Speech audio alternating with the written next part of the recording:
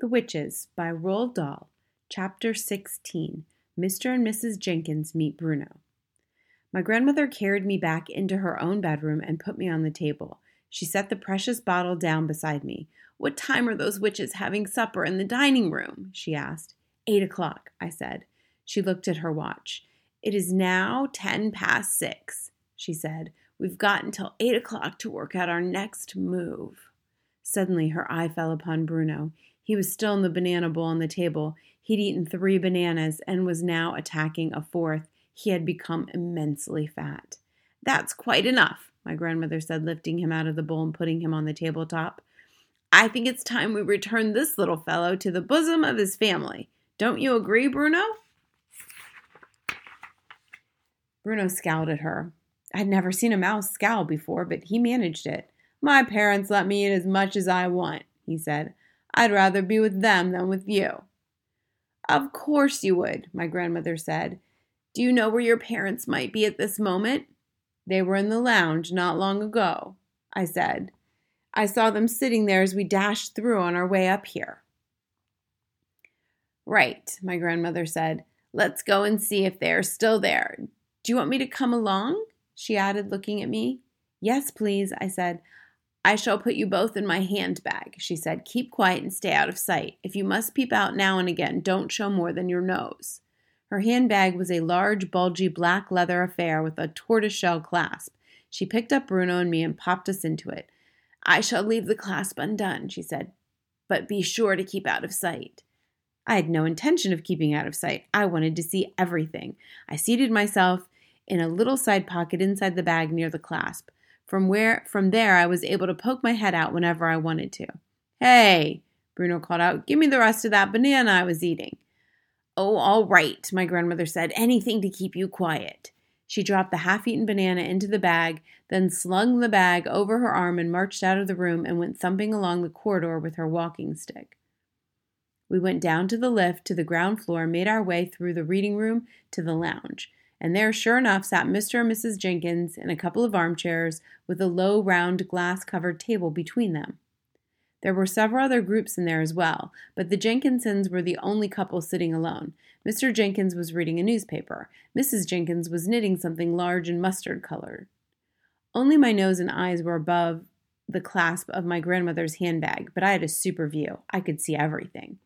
My grandmother, dressed in black lace, went thumping across the floor of the lounge and halted in front of the Jenkinses' table.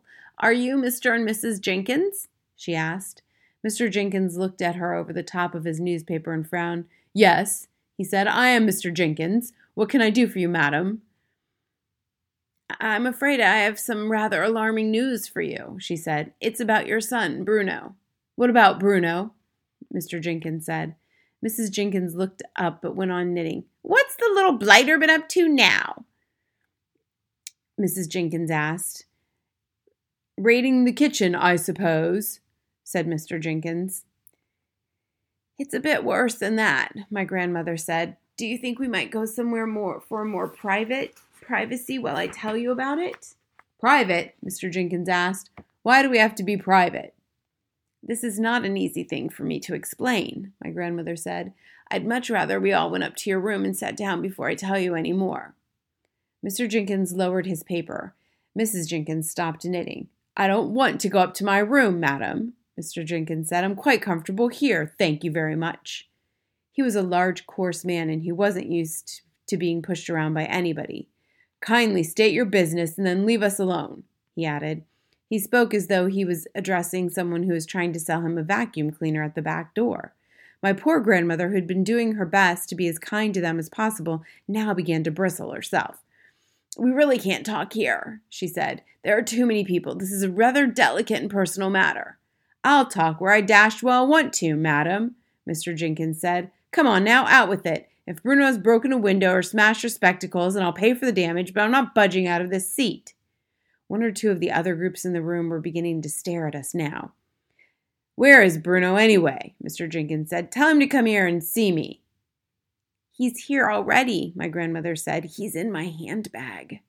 She patted the big floppy leather bag with her walking stick. "What the heck do you mean he's in your handbag?" Mr. Jenkins shouted. "Are you trying to be funny?" Mrs. Jenkins said, very prim. There's nothing funny about this, my grandmother said. Your son has suffered a rather unfortunate mishap. He's always suffering mishaps, Mr. Jenkins said. He suffers from overeating, and then he suffers from wind. You should hear him after supper. He sounds like a brass band. But a good dose of castor oil soon puts him right again. Where is the little beggar? I've already told you, my grandmother said. He's in my handbag. But I do think it might be better if we went somewhere private before you meet him in his present state. This woman's mad, Mrs. Jenkins said. Tell her to go away. The plain fact is, my grandmother said, that your son Bruno has been rather drastically altered. Altered? Shouted Mr. Jenkins. What the devil do you mean altered? Go away, Mrs. Jenkins said.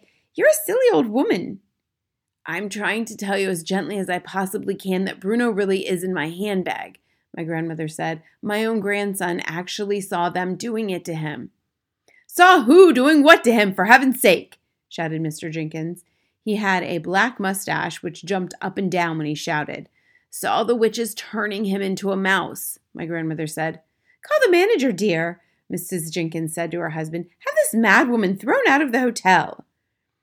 At this point, my grandmother's patience came to an end. She fished around in her handbag and found Bruno. She lifted him out and dumped him on the glass tabletop.